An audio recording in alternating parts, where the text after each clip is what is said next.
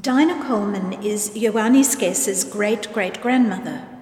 Her photograph was taken at Coonabar in the 1920s, a Lutheran mission on Wirramal country near Jejuna Ceduna, in remote South Australia. The photographer is unknown, but the image coincides with photographs taken by anthropologist Norman Tyndale, who visited Coonabar in 1924.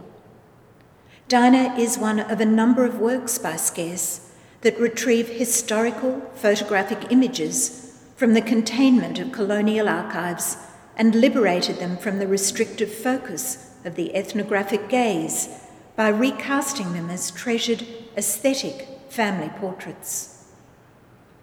In these works, the artist makes delicate, handcrafted glass gifts or offerings to her ancestors in an act of appreciation, reverence, and respect. Here, Dinah is presented as though above a mantelpiece, in the manner of a family portrait at home, accompanied by a collection of precious bush plums.